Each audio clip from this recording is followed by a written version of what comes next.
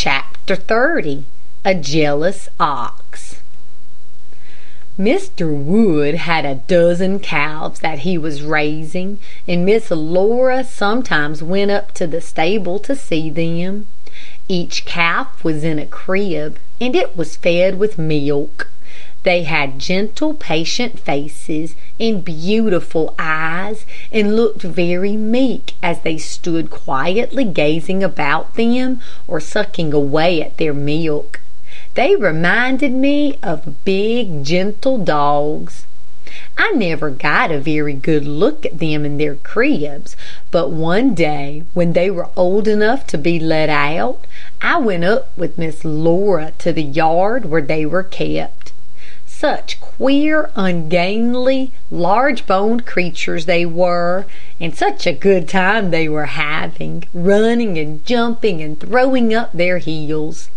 Mrs. Wood was with us, and she said that it was not good for calves to be closely penned after they got to be a few weeks old. They were better for getting out and having a frolic. She stood beside Miss Laura for a long time, watching the calves and laughing a great deal at their awkward gambols. They wanted to play, but they did not seem to know how to use their limbs.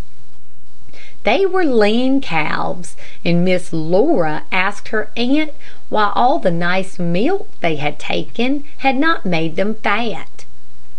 "The fat will come all in good time," said Mrs. Wood. "A fat calf makes a poor cow, and a fat, small calf isn't profitable to fit for sending to the butcher. It's better to have a bony one and fatten it. If you come here next summer, you'll see a fine show of young cattle, with fat sides and big open horns and a good coat of hair. Can you imagine," she went on indignantly, "that any one could be cruel enough to torture a harmless creature as a calf?" "No, indeed," replied Miss Laura. "Who's been doing it?" "Who has been doing it?" repeated Mrs. Wood bitterly. "They are doing it all the time.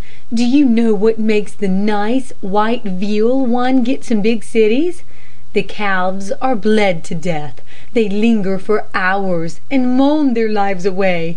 The first time I heard it, I was so angry that I cried for a day, and made John promise that he'd never send another animal of his to a big city to be killed. That's why all of our stock goes to Hoytville and small country places. Oh, those big cities are awful places, Laura. It seems to me that it makes people wicked to huddle them together. I'd rather live in a desert than a city. There's Cho, and every night since I've been there, I pray to the Lord either to change the hearts of some of the wicked people in it, or to destroy them off the face of the earth.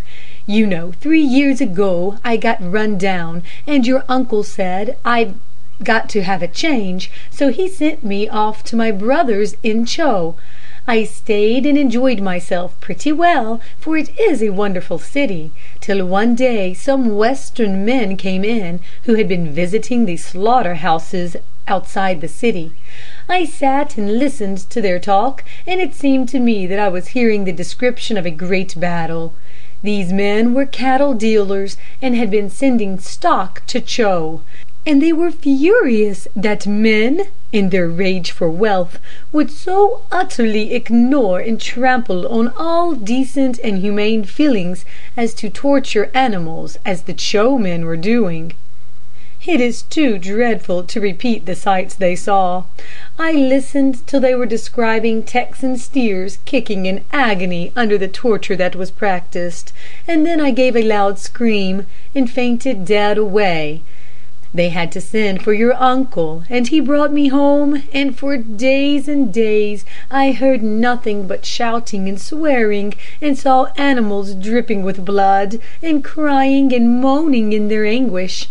And now, Laura, if you'd lay down a bit of Cho meat and cover it with gold, I'd spurn it from me. But what am I saying? You're as white as a sheet. Come and see the cow stable. John's just had it whitewashed." Miss Laura took her aunt's arm, and I walked slowly behind them. The cow stable was a long building, well built, and with no chinks in the walls as Jenkins's stable had. There were large windows where the afternoon sun came streaming in, and a number of ventilators, and a great many stalls. A pipe of water ran through the stalls from one end of the stable to the other. The floor was covered with sawdust and leaves, and the ceiling and tops of the walls were whitewashed.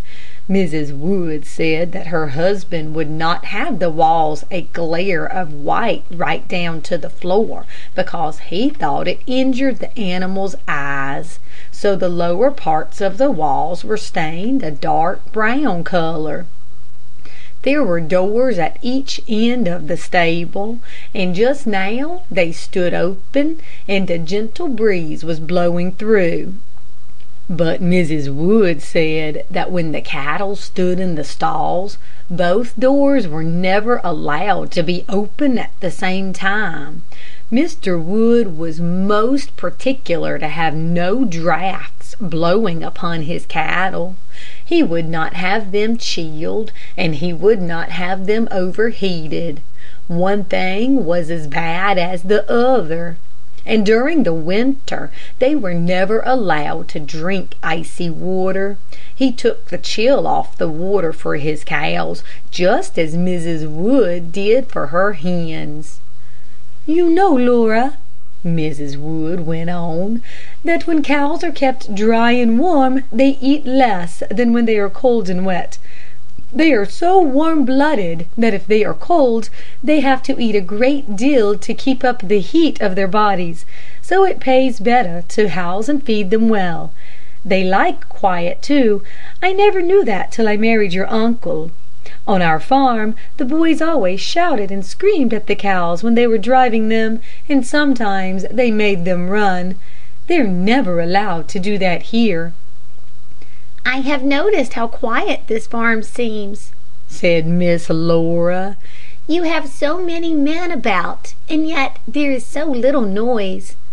"Your uncle whistles a great deal," said Mrs. Wood. "Have you noticed that? He whistles when he's out about his work, and then he has a calling whistle that nearly all of the animals know, and the men run when they hear it. You'd see every cow in this stable turn its head if he whistled in a certain way outside. He says that he got into the way of doing it when he was a boy and went for his father's cows. He trained them so that he'd just stand in the pasture and whistle, and they'd come to him. I believe the first thing that inclined me to him was his clear, happy whistle.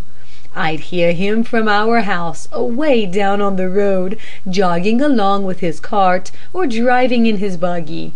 He says there is no need of screaming at any animal. It only frightens and angers them. They will mind much better if you speak clearly and distinctly. He says there is only one thing an animal hates more than to be shouted at, and that's to be crept on, to have a person sneak up and to startle it. John says many a man is kicked because he comes up to his horse like a thief. A startled animal's first instinct is to defend itself. A dog will spring at you, and a horse will let his heels fly. John always speaks or whistles to let the stock know when he's approaching." "Where is Uncle this afternoon?" asked Miss Laura. "Oh, up to his eyes in hay. He's even got one of the oxen harnessed to a hay cart." "I wonder whether it's Duke," said Miss Laura. "Yes, it is. I saw the star on his forehead," replied Mrs. Wood. "I don't know when I have laughed at anything as much as I did at him the other day," said Miss Laura. "Uncle asked me if I had ever heard of such a thing as a jealous ox, and I said no. He said, 'Come to the barnyard and I'll show you one.'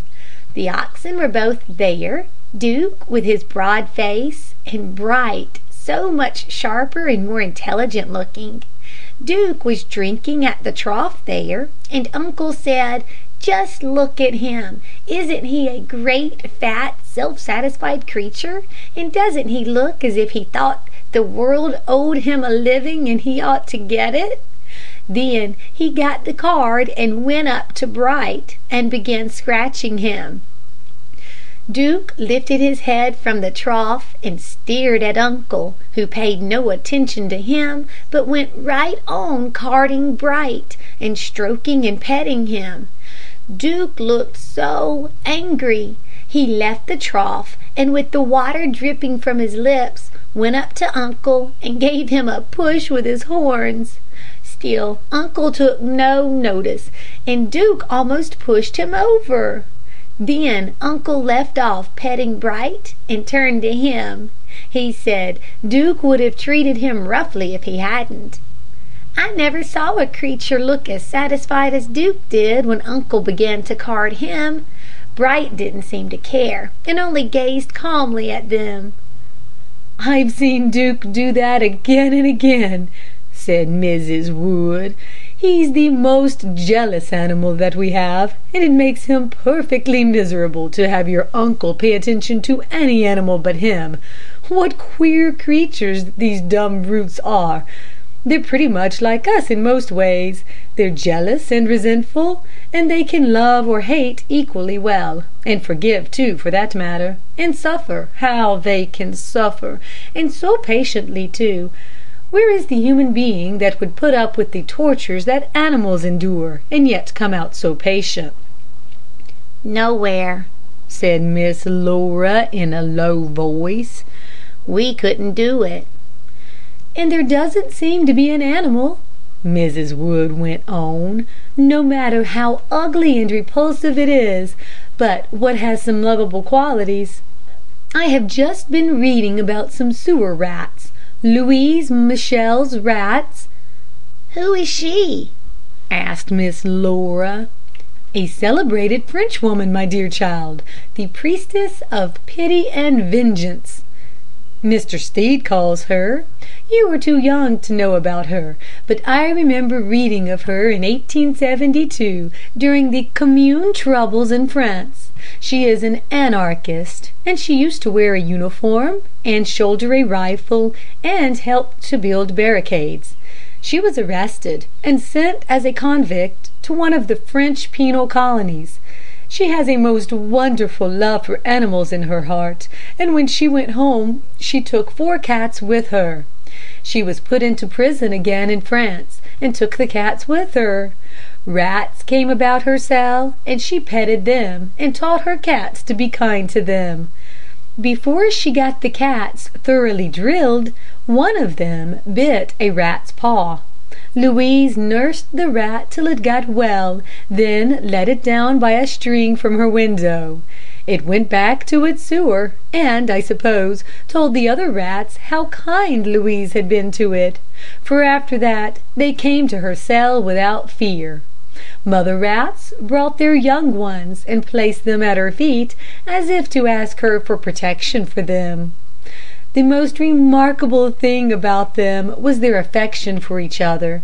Young rats would chew the crusts thrown to an old toothless rat, so that they might more easily eat them, and if a young rat dared help itself before an old one, the others punished it. "That sounds very interesting, Auntie," said Miss Laura. "Where did you read it?" "I have just got the magazine," said Mrs. Wood. "You shall have it as soon as you come into the house."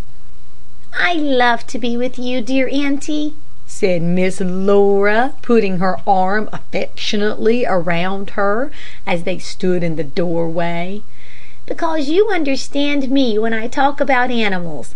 I can't explain it," went on my dear young mistress, laying her hand on her heart. "The feeling I have here for them. I just love a dumb creature, and I want to stop and talk to every one I see. Sometimes I worry poor Bessie Drury, and I'm so sorry, but I can't help it.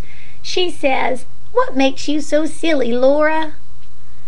Miss Laura was standing just where the sunlight shone through her light brown hair and made her face all in a glow.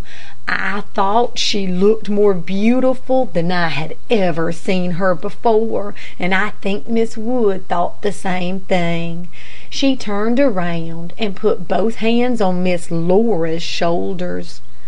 "Laura," she said, earnestly, "there are enough cold hearts in the world. Don't you ever stifle a warm or tender feeling toward a dumb creature.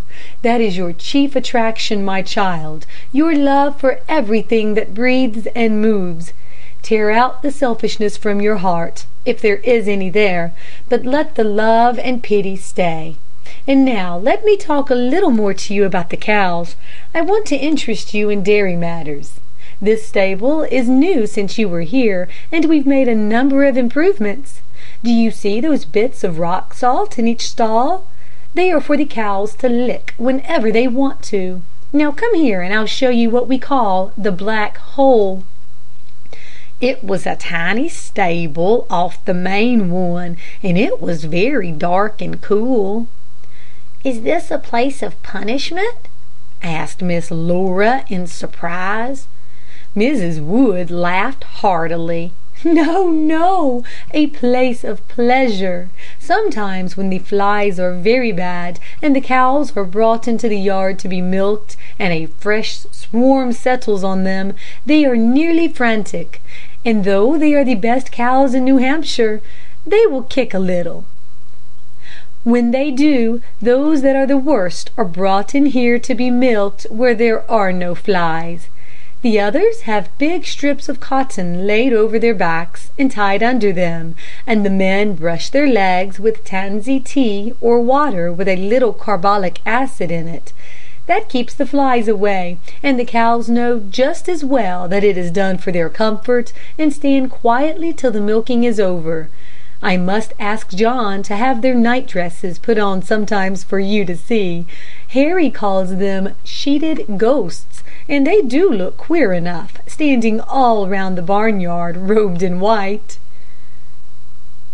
End of chapter 30.